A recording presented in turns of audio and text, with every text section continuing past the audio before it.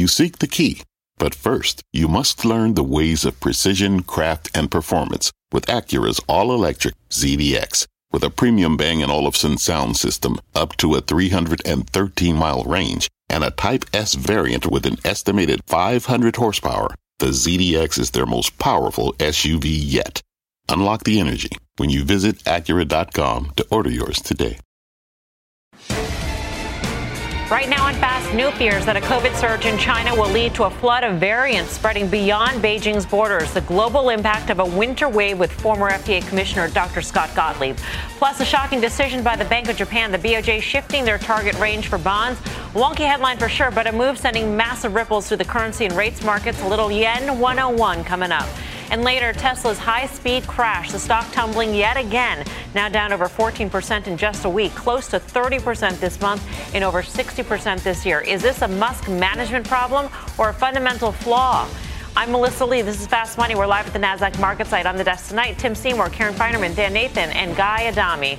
Stocks breaking a 4-day losing streak today. The major averages finishing modestly higher with 9 of 11 sectors in the green. Energy, the big winner. We'll dive deeper into the market action and that shocking move by the Bank of Japan coming up. But we begin with a new COVID fear on the radar of the U.S. State Department, a growing wave of cases in China as the country struggles to deal with an overwhelmed hospital system and a large under-vaccinated population. This as the U.S. comes into the holiday season. Travel, of course, soaring around the globe and in and out of China. Former FDA Commissioner Dr. Scott Gottlieb warning this could be a long winter for China and an even worse spring here in the United States. Let's bring in Dr. Gottlieb now. He's a CNBC contributor and a partner at New Enterprise Associates. Dr. Gottlieb, great to have you with us.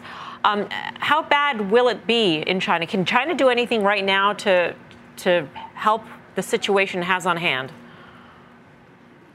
Well, look, I think the infection is out of control right now in China. They are doing things. They are implementing some mitigation. So, for example, Shanghai closed schools this week. You're seeing businesses start to close. People are obviously wearing masks and pulling back.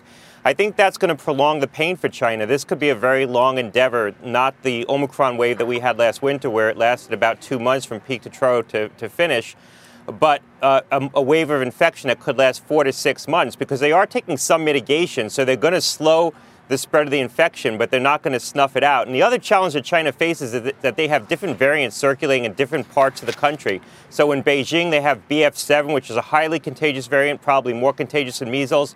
In other parts of the country, they have BQ1.1, which is what's spreading here, and BA5. They also have XBB, another variant that has immune escape features. And so they could have a situation where they've resolved the infection in one part of the country, and then that part of the country gets reinfected with another variant that might have been spreading in another region. Right. They've also got a large elderly population, which is largely unvaccinated. They've got a big population of people with diabetes as well, so an underlying condition.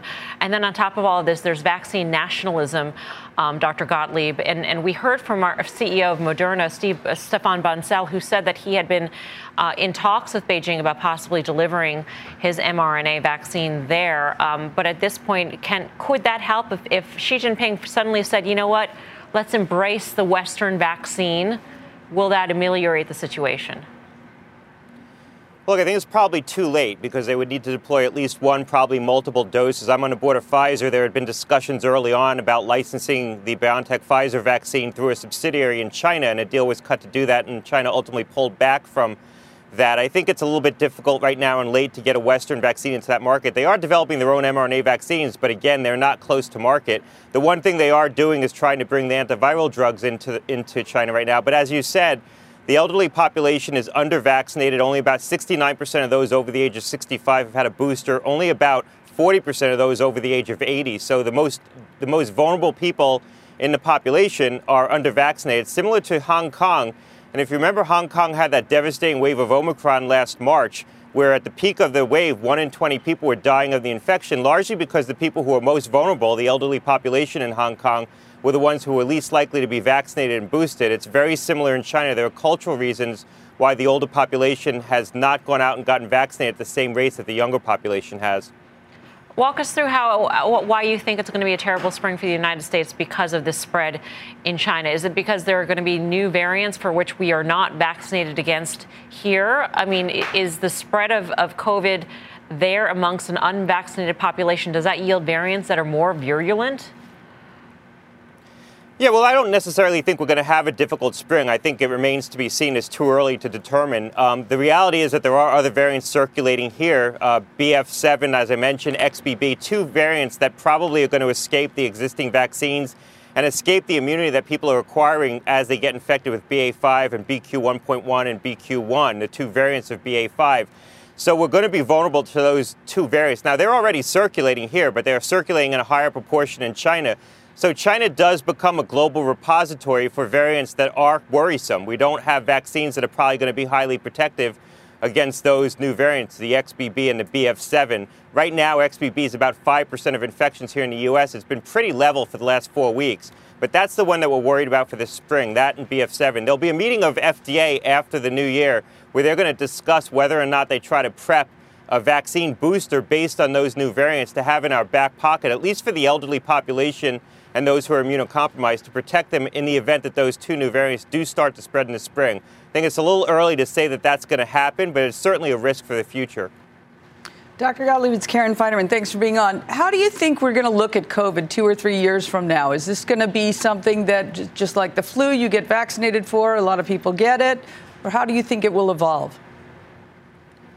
Yeah, I think we're seeing it already evolve. Right now, there are 30,000 hospitalizations from COVID. This time last year, there were 60,000 hospitalizations. This time 2 years ago, there were 100,000 hospitalizations. And remember, that was over a period of time when we were taking a lot of personal precautions to prevent ourselves from getting infected. So I think you're starting to see COVID become like the other circulating respiratory pathogens in the wintertime. And right now, flu is comprising a higher proportion of people who are being hospitalized than COVID. That said, there are people who are going to be excessively vulnerable to COVID, and they'll probably remain excessively vulnerable. We know that COVID is particularly dangerous in the elderly, and it's particularly dangerous in those who are immunocompromised. So for those individuals, we're going to have to continue to make sure that we have up-to-date vaccines, we have therapeutics available. I think everyone should be getting vaccinated, but particularly for the vulnerable population, they're going to have to take more steps to protect themselves, like they do with flu. But for certain populations, particularly the elderly population, COVID does appear to be more dangerous right now than the flu. Dr. Gottlieb, thanks so much for joining us. Always great to have you on. Thanks a lot. Dr. Scott Gottlieb. And of course, we're talking about this because obviously there are clear ramifications when it comes to the impact on global GDP, when it comes to the impact on supply chains. We thought we were through the worst of the supply chain issues, and here we are again. We might be yet another lockdown or shutdown away from another snarl here, Tim. Think about China's role in volatility in China, econ, and what it's meant for global inflation, what it's meant for, reflation. First of all, China was really aggressively opening in 2020 and eased a lot of supply chain pressures. We all know what China has done to supply chain pressures on the other side, and where they've been an inflationary impact at a time we had no room for it. But I think a lot of the recent China policy and the reopening, and even some of this resurgence that may make this a little bit of a standoff. China's growth is not something that I think is going to really come back until the latter part of next year. And I think if you think about the impact that has on commodities and global demand, this is something that I think is going to be a lot more stubborn and a lot more sluggish than we have. I think it's very good for EM, and let's not forget, this is the one central bank in the world that actually has easing and policy that is very different from the other three of, say, the G4. Yeah, you know what this really reminds me of, though? Post-financial crisis. I mean, think about all of the monetary and the fiscal that happened here, and then it started rolling. It went to Europe. I mean, we were still dealing with the reverberations of our financial crisis years after the bottom was essentially put in. And when you think about, I mean, come on, guys, a year ago, remember it was the roaring 20s, all these strategists with these crazy, prognostications about what the economy was going to be doing and how quickly we were going to get back to, like global GDP. It was roaring 20s in the market, wasn't it? Well, but that's all it was. And that was a function of the stimulus. It was a function of, like, at least us putting $4 trillion worth of, and look what happened to housing. Look what happened to the stock market. Look what happened to Rolexes. Look what happened to every risk asset that wasn't bolted down. On the flip side of that now, we just have like subpar growth. It's just not going to be a great environment, I think, for risk assets in general. But to me, I think that if you go back and you think about 2011, 12, 13, we're still dealing with, these sovereign debt crises all over the world. And it was really, I think, a headwind to growth. And I think that's what we're seeing here. I sort of can't help but wonder, all right, what does this mean in terms of people getting vaccinations? What does it mean for a CVS? What does it mean for a Walgreens? Is this going to be something that I normally don't get a flu shot? This year I got a flu shot. I probably will continue to get booster shots. Right, and you probably picked up like a pack of gum or exactly. something on the way, yeah. And so what may National have been Enquirer, just possibly? Probably not. Yeah, okay. Yeah, but I wonder, is this going to be good for them? And then obviously a Moderna or a Pfizer, whomever like that. But what happens to that pricing? Does it come down? Does it become, very commodity-like? Sure. So I don't know. That's sort of, you guys think big picture. I'm a little more lower down. Yeah. Well, there are trades all over the place, right, Guy? Yeah, and what does it mean for the Fed's job? Does this make the Fed's job more difficult, or does it make the Fed's job easier? I mean, you can probably make a pretty cogent argument either way. Easier in terms of, maybe inflation wanes on the back of this on a demand thing, but maybe more difficult if supply chains become a problem again. And quite frankly, I don't know the answer. So I think it has ramifications for our market in terms of what it potentially could mean for Chinese demand, and subsequently, what does it mean for the multinationals that have such a presence there? I don't know, but the interesting thing is, I don't know the answer to it right now. I really don't. I think it, but if I had to guess, I think it makes the Fed's job more difficult. It's funny because when you said that, Guy, my mind went to what if inflation starts going down, but we're also seeing, right, China slow down at the same time. If China starts picking back up, as Tim is predicting, at the end of next year, when the Fed should be out of the picture, what does that then do to their job if they see inflation then either stay high or go higher? I mean, how complicated does that become for the Fed in terms of navigating what to do? Well, I think if you bring China back into the equation, there's no question. And I think for certain parts of the world, the emerging market trade, China is the most important story. It's not the U.S. And to the extent that, especially at least across Asia and even developed Asia, South Korea and somewhat Japan. So that's something that I think is part of the opportunity with the dollar trade. And been saying for the last couple of months that the dollar's a tailwind. It's not a headwind anymore. But from the Fed's impact, a dollar that's down 10%, we're going to have a great currency conversation later on in the show, because on some level that's really important for financial conditions. And so the dollar was actually a deflationary headwind. And now, again, dollar may not be the Fed's best friend. Right. Karen, yesterday we were talking about pre-pandemic levels and what is different now versus during the pandemic and before the pandemic. So if you think about before the pandemic, China was still a growth engine, right? Mm-hmm. China was fully open. There was an area for growth. And now look at it. So when we think about where things should be priced, do we think that it should get that same valuation for a company that was dependent on China? It seems like it should not. Because it's not going to be there as that growth engine for some time. Potentially not. I think it's as much of a U.S.-China relations issue as it is a pandemic issue, right? The relations between the two countries were much better then, right? And it wasn't this idea of, all right, they would shut down any U.S. company. But now we're looking at a very different environment, and we're looking at U.S. companies needing, we see Apple needing to say, we got to repatriate our important technology. That's going to be inflationary. That's expensive, and I think they're going to retaliate. It's just fascinating. Mike Wilson, obviously from Morgan Stanley, strategist, has been on the show. He's been really right all year long. He called that tactical rally after being bearish all year in mid-October. Now he's gone the other way. I think he put $180 in S&P earnings for next year. So think about that. You want to talk about pre-pandemic levels in 2019, the S&P had $162 in earnings. So if they did his scenario, which most analysts are well above $200 a share, let's say we do 180, that's up 10%. Why shouldn't the stock market with all of these growth headwinds, and think about where rates are relative to 2019. The Fed had tried to raise in 2018, and then they stopped. I think, stock valuations are just still way too high. So to me, I stick to that 3,400 target. I think there's a lot of strategists, a lot of investors who think there's a really good chance the S&P will overshoot and go lower, but you really got to focus on S&P earnings. And if this is going to be a headwind, if China's going to be a headwind, Europe is not going to be any sort of additive to anything going on with U.S. multinationals. And Tim, you just mentioned the dollar. Fine, it's down 5% or so from its recent highs. It's still up a lot year over year. Yeah, no doubt. But the dollar's a tailwind going forward, no? I mean, the dollar, talking about the dollar's a headwind, we're going to talk about Nike. We're going to talk about FedEx. This is a big part of what they're going to talk about and what it means in constant currency. I'm not worried about the dollar going forward. I think Fed policy has peaked. And I think if you look at the rest of the world, they're catching up. And it doesn't mean that it's going straight down. But I think this is a great thing. But I agree with what you're saying. And I'll add to it. You're going to overshoot to the downside on the multiple, too. So you shouldn't be paying 16, 17 times. It's like, oh, wow, that's a low, relative to what we've been. That's where people start talking about 13 times, at least until you bottom. And if you get 13 times, 160 or 180, boy, I think we know how to do that math. And that brings me to Apple, Guy. I mean, in terms of valuation, we were talking about Apple yesterday with Chris Verone.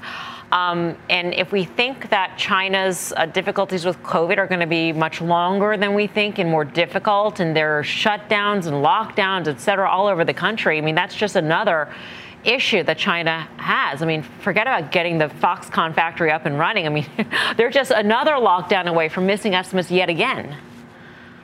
Yeah, no question. I'm sure you brought it up last night, but we'll bring it up again. It's an expensive stock in this environment. Low single-digit EPS growth, low single-digit revenue growth with declining margins, and their cash position, which is still tops in the world, has been dwindling the last few quarters. So it's an expensive stock in this environment. And I'll say again, Apple's not immune to all the things we've been talking about for the last 11 and a half, 12 minutes, for that matter, for the last few weeks. So I think Apple needs to have its day of reckoning to the downside for this market to sufficiently bottom. And I don't think it's happened yet by any stretch of the imagination. Coming up, we're all over the after-hours action in Nike and FedEx shares on the move after reporting results. Nike up around 12%. Boom. We'll want to see what they say about China. We'll go inside the numbers next, plus a staggering turn of events at Tesla. The stock just getting crushed today, ending the session down 8%. Shares now down over 30% this month. What can be done to stop this truly electric slide? We'll dive in later when Fast Money rolls on.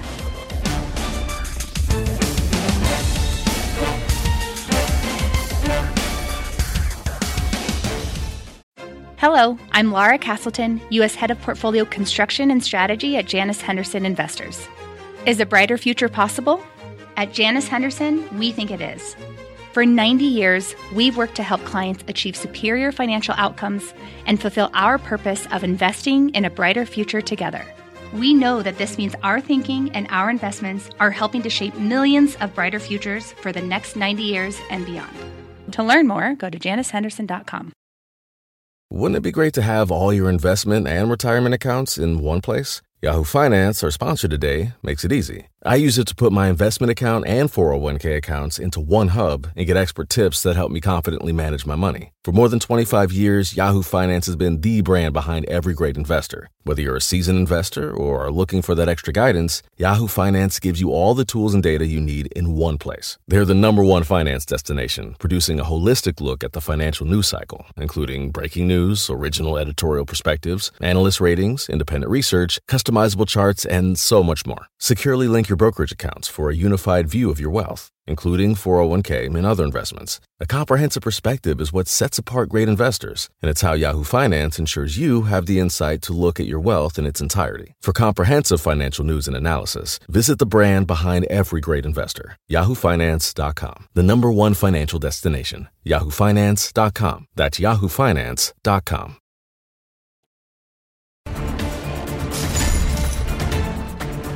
Welcome back to Fast Money. An earnings alert on Nike. Shares popping up close to 12% after hours with results topping estimates on the top and the bottom lines. Earnings per share coming in 21 cents higher than expected, and revenues hitting more than $13.3 billion in the quarter. Steve Kovac's been listening in on the conference call. Steve, what's the latest? Hey there. Yeah, Mel, besides those beats, let's talk about what's moving the shares this after hours here. So it's the same thing, it's just a different quarter with Nike. What we are seeing here are talk about margins, inventory, and China sales all in focus in this report. Like you said, it was another beat for Nike, but there have been a lot of underlying issues weighing on the stock so far this year. Fresh off the earnings call, though, Nike saying worst of the inventory problems are behind the company now. As for margins, they fell about 300 basis points for the quarter, and Nike blaming clearing out that inventory for that. And one other catalyst moving the stock higher, though, it's the China sales showing signs they're bouncing back. Sales were down 3% year over year, but that's a huge improvement over the 16% drop in China sales in the last earnings report.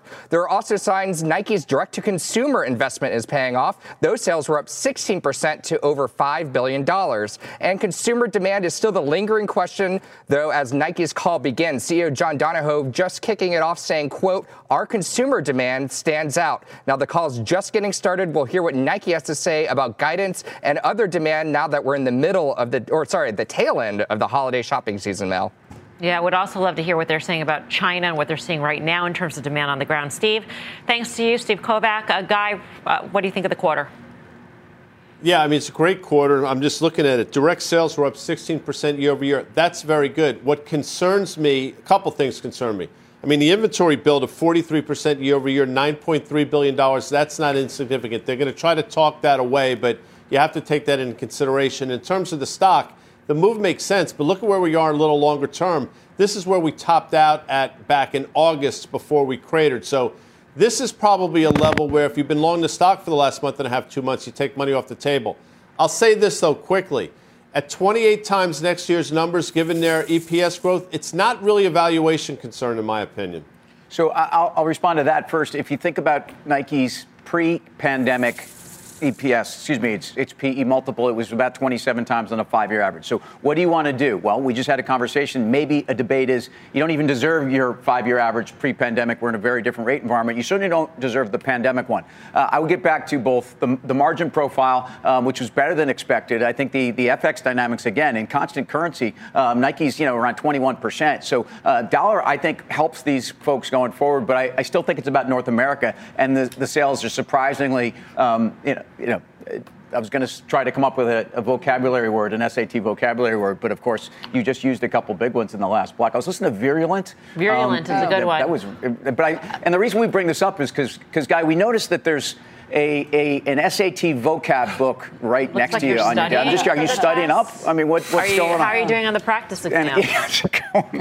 Yeah, it's interesting. I also have a pocket thesaurus. You're playing our home game, but this is my favorite one. Look at this. Look at this one. Can you read this? Great monologues. Great monologues for young actors.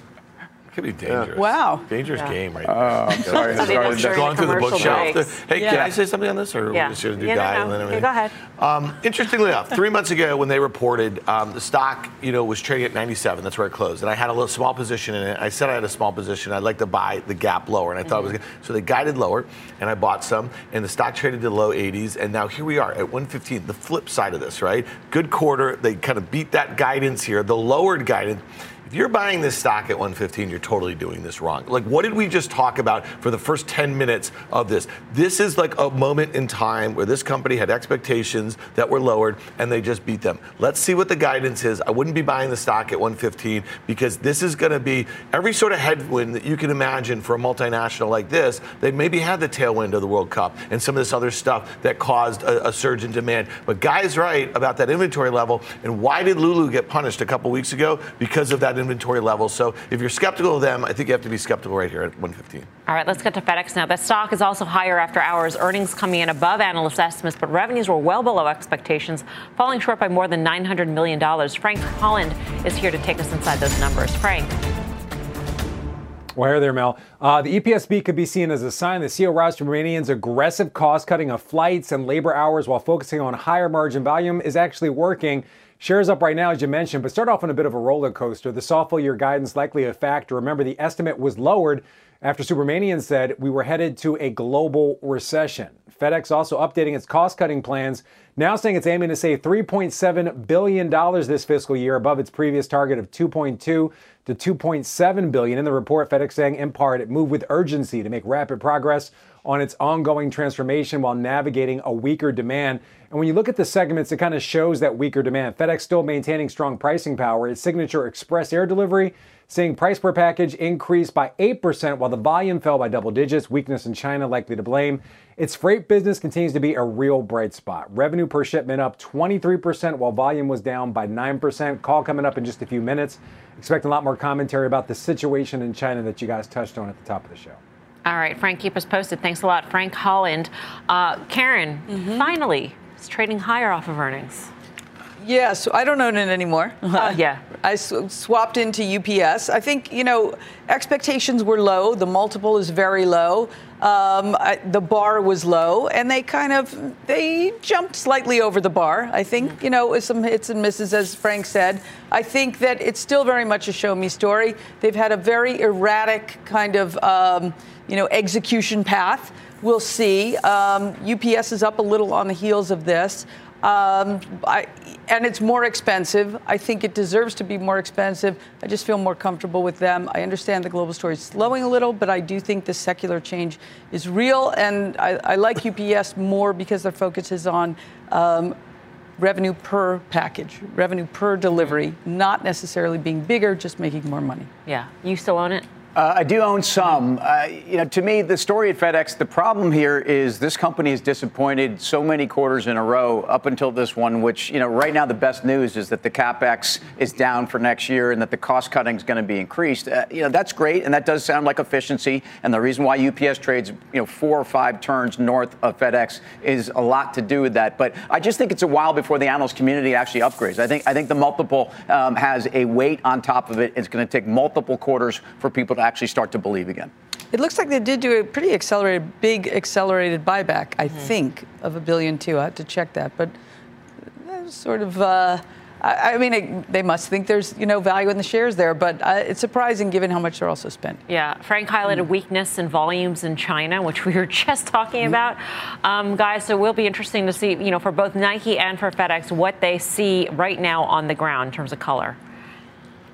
No question. Listen, that's important, but they're at least this quarter they're operating better. And I look to operating margins in FedEx Express, which, by the way, is half their revenue typically, and they beat significantly, 3.2%. The street was at 2.1%, and overall margins were improved. So, listen, freight, I guess they did better, but freight is not really a big part of their business. It really comes down to Express and Ground, and both those seemingly doing better on the margin side of things. And if you can get past their missteps over the last 2 years effectively, you can make a pretty good case for FedEx. Maybe the worst is over. So we've basically just gotten back what we lost during the day. I'm not getting too crazy here, but it's definitely a good sign.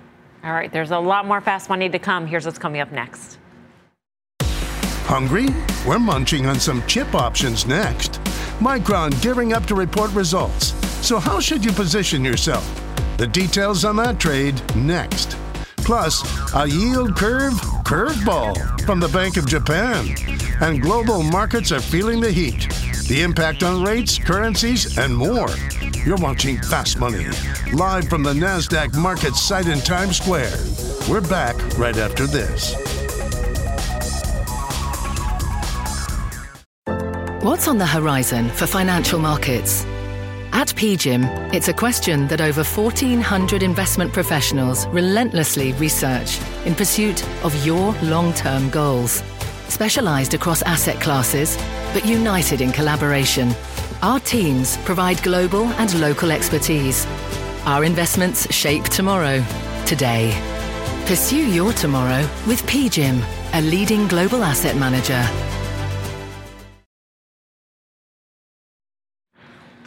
Welcome back to Fast Money. The chip maker sitting out today's market rebound. The SMH, the ETF that tracks the semis, down fractionally, pacing for its worst year since the great financial crisis of 2008. Micron is set to report tomorrow. It's on track for its worst year since 2015, and options traders are now betting that Micron is going to keep heading lower.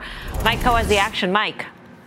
Yeah, so we saw it trade 1.3 times, actually a little more than that, above its average daily options volume, puts outpacing calls, and right now the options market implying a move of about 5.7% by the end of the week. That's larger than the 4% that the company has averaged over the last 8 reported quarters. The most active puts were the Jan 13th weekly expiration 48 strike puts.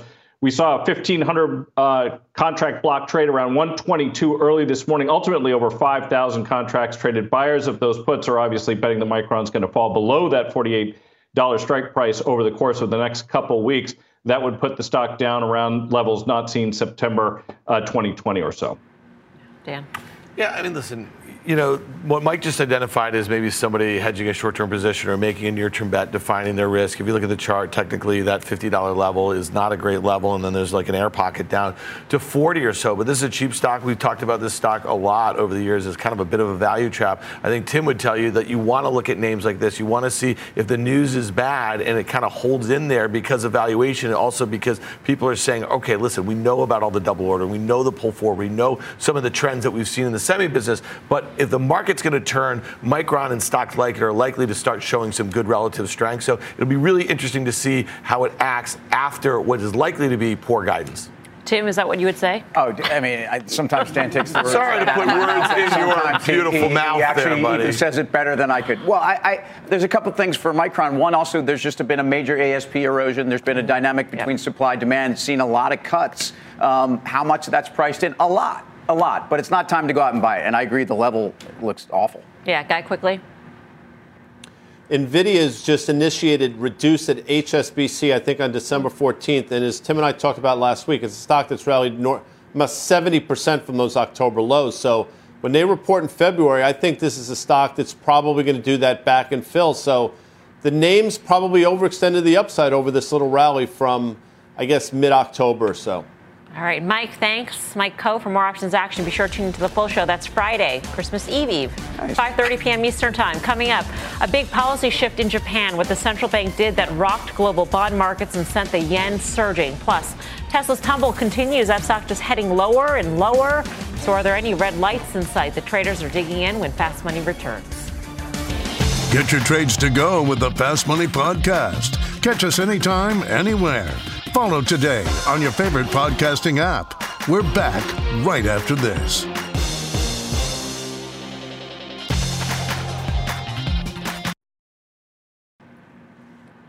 Welcome back to Fast Money. Another check on the markets today. Stocks closing out in the green, snapping a 4-day losing streak. The Dow jumping more than 90 points. The S&P up just 0.1%, and the Nasdaq just eking out a gain. Now to the staggering move by the Bank of Japan's policy change that rattled investors around the world today. The BOJ deciding to allow the Japanese 10-year bond yield to move a half point to either side of its 0% target. The bond yield spiking, now up 63% over the past week. The move sending the yen to its highest level against the dollar in months. Our next guest believes the greenback will continue to weaken and take U.S. stocks along with it. Currency expert Jens Nordvig runs Exante Data. He's here to talk about the yen. Jens on the yen. We couldn't. Come on, Jens. Man, this is never heard it before. How significant is this? So we've had essentially zero interest rates around the world, right, since 2009. We've been coming out of it. Japan was the last country in the world, last significant country to start to move away from zero interest rates. It's a big, big deal. Japan is a big investor in all kinds of markets, especially fixed income markets around the world. And we can see when there's a shift in Japan, we've essentially had all yields globally shift up today from Europe to the United States.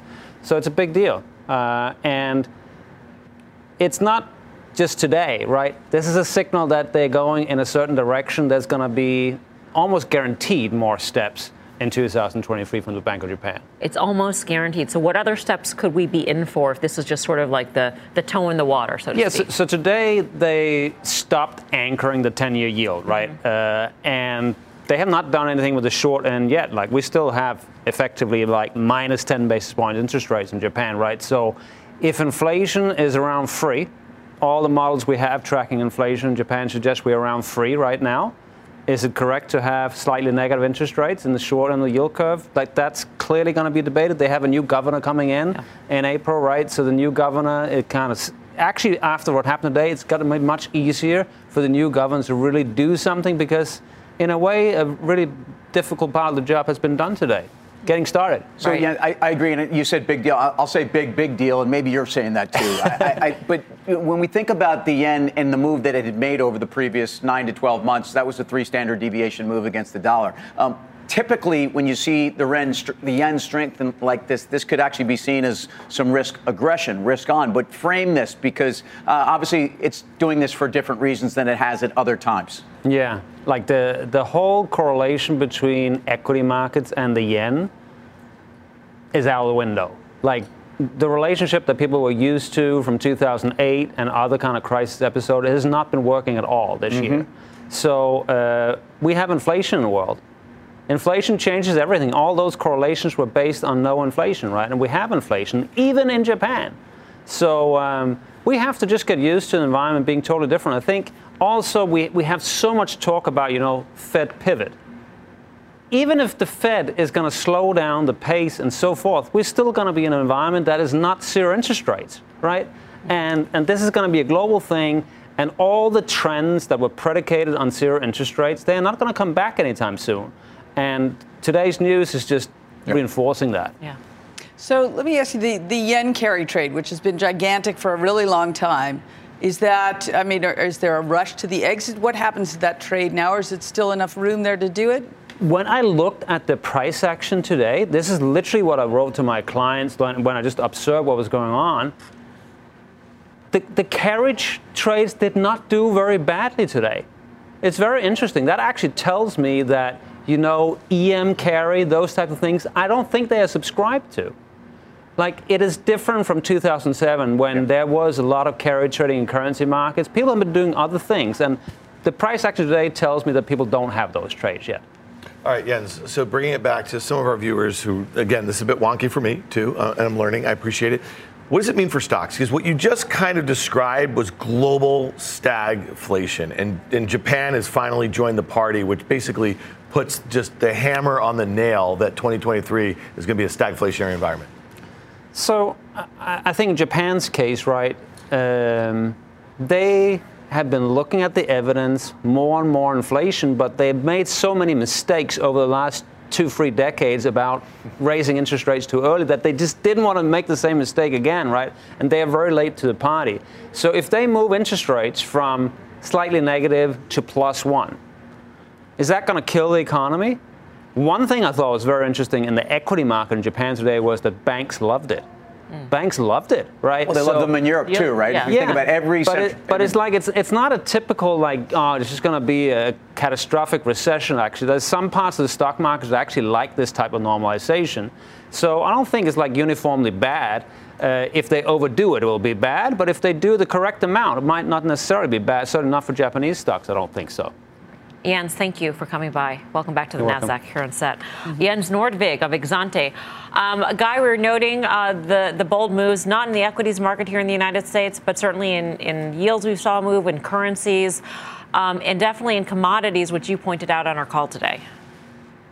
Yeah, and gold and silver. And what I find fascinating is another way for central banks to intervene. Obviously, we saw Bank of Japan do it with their currency a while back. Now we're seeing with interest rates, but I think all roads lead back to gold and silver. And very quietly, you've had this stealth move in silver from the high teens to where we are now. And gold, as Danny Moses, by the way, is just texting me, chart looks fantastic. And his words, not mine, but it's gold's time to shine now. And I happen to agree with that. So you're seeing gold and silver start to, I hate the term, but I'll use it, decouple from crypto.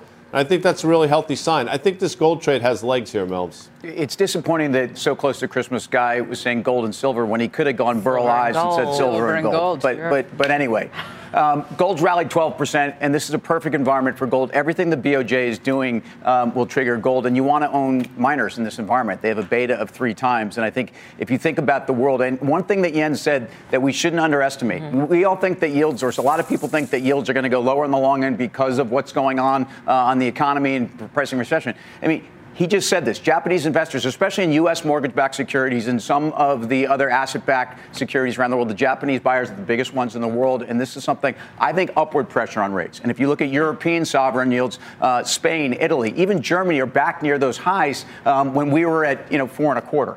Watch out for this. I don't think yields are going straight down. Yeah, and I guess my only point in the question I had for him is, again, I mean, we are in a lower growth environment. We spent a lot of time in this show talking about what the headwinds of growth are in 2023 with China here. And if global rates are going higher in a way that we haven't seen in just a long time, that's going to weigh on equity valuations. So to me, look at the weakness that we've saw with just the spike of 20 basis points in the 10-year in the last couple of weeks. I mean, some of these tech stocks, the ARK complex, those sorts, they look like they are ready to just take a dive, and maybe they wait until January, but it seems like they're going to overshoot to the downside, and that's happening at some point early next year, and it's largely a function of rates and valuation. Coming up, Tesla shares dropping yet again, now down nearly 15% in the last week. Are Tesla's troubles revealing a fundamental flaw for the EV maker, or is this just a referendum on a distracted Elon Musk? Plus, FedEx still aggressively cutting costs while reporting a big-time revenue miss. The stock is trading higher in the after-hour session. Frank Holland has been listening in on the conference call. Will give us the update. Fast Money's back in 2.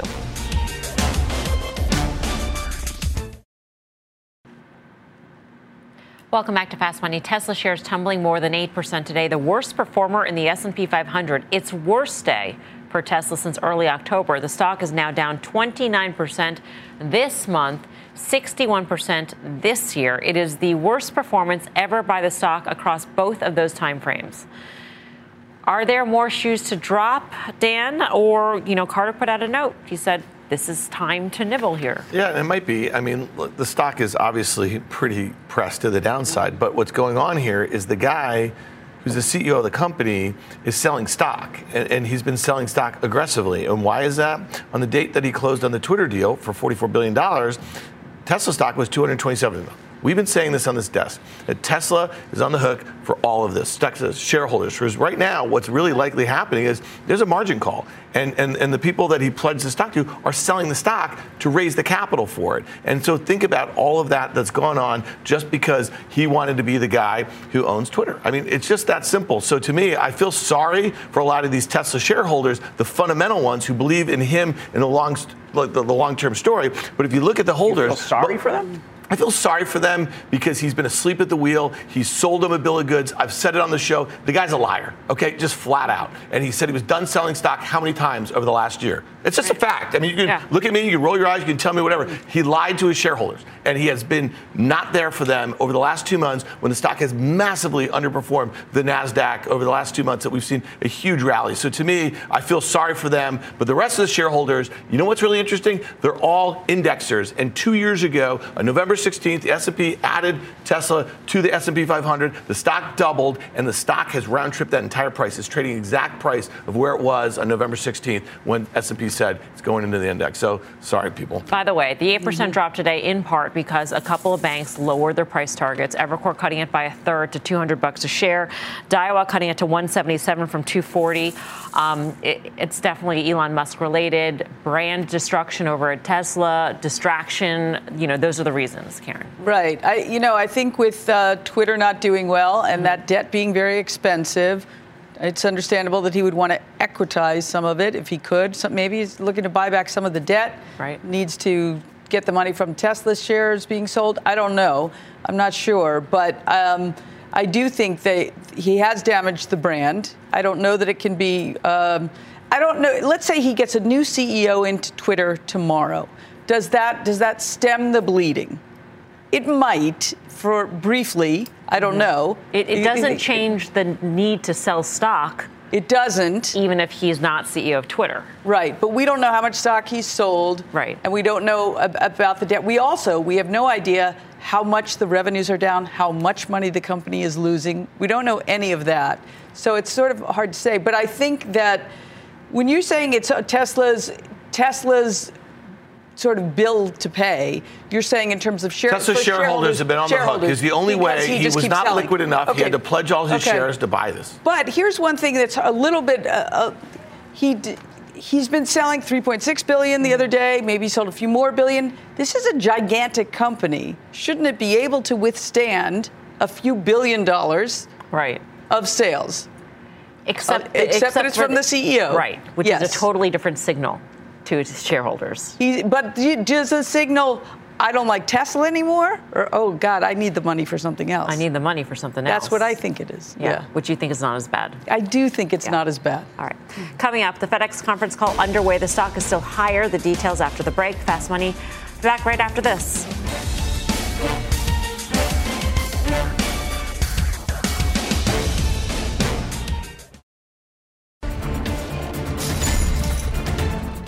Let's get another check on FedEx. The shares are up by 3.4%, so holding on to those gains after the company posted mixed results for the latest quarter. EPS beating estimates by 36 cents. Revenues coming in more than $900 million below consensus. The conference call just got underway, so Frank Holland's got the headlines. Frank. Yeah, listening just now, CEO Raj Subramanian focusing on efficiency and a leaner FedEx on the call. He said global freight volumes have fallen even harder than he previously expected when the FedEx CEO issued a very dire recession warning last quarter. The declining demand trends we saw at the end of Q1 softened further in the second quarter, and we are moving faster and with more determination than ever to accelerate our cost actions. Today, we will provide more detail on those cost actions. Yeah, Subramanian saying that inflation was also a factor in softening the volume. So overall, when you look at these results, the margin beat could be seen as a sign that FedEx's plans are working to cut costs and become more efficient. They also reduced CapEx. You guys talked about that earlier. They also announced what they're calling a Drive initiative designed to save $4 billion annually. Thin on details so far. The company says they're going to provide an update in the first half of next year. Back over to you. All right, Frank, thanks. Frank Holland. Tim? Yeah, it's great to hear about cost cuts, and that's on some level, efficiency is something that FedEx needs badly. It's why it trades at a discount. But this is an environment where FedEx is going into an environment where we're hearing about demand dynamics that I don't think are a reason to go out and buy the stock, even though you've had a nice rally here. And frankly, off of those lows after the last earnings call, this is an excellent chart. It's an interesting chart. But FedEx, which I think leads, this is not a leadership position. All right, up 3.6% right now. Up next, final trades.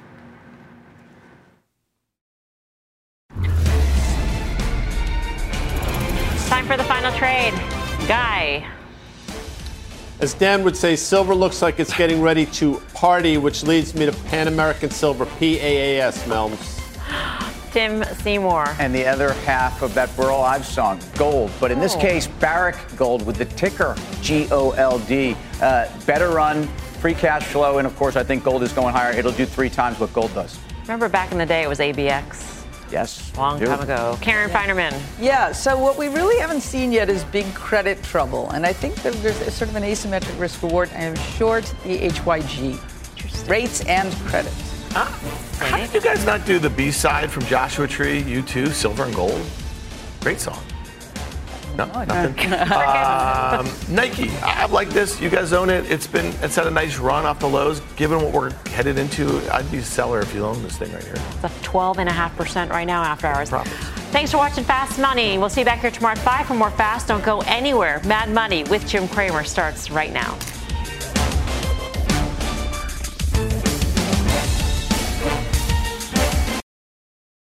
This podcast is supported by FedEx. Dear small and medium businesses, no one wants happy customers more than you do. So you need a business partner just like you. Like FedEx, who understands your passion for serving your customers because they have the same commitment towards you. That's why FedEx offers you picture proof of delivery, packageless and paperless returns, as well as weekend home delivery to 98% of the U.S. on Saturday and 50% on Sunday. See the FedEx service guide for delivery information. What's more, FedEx Ground is faster to more locations than UPS Ground. Trust FedEx for timely deliveries. See what FedEx can do for your business. Absolutely, positively FedEx.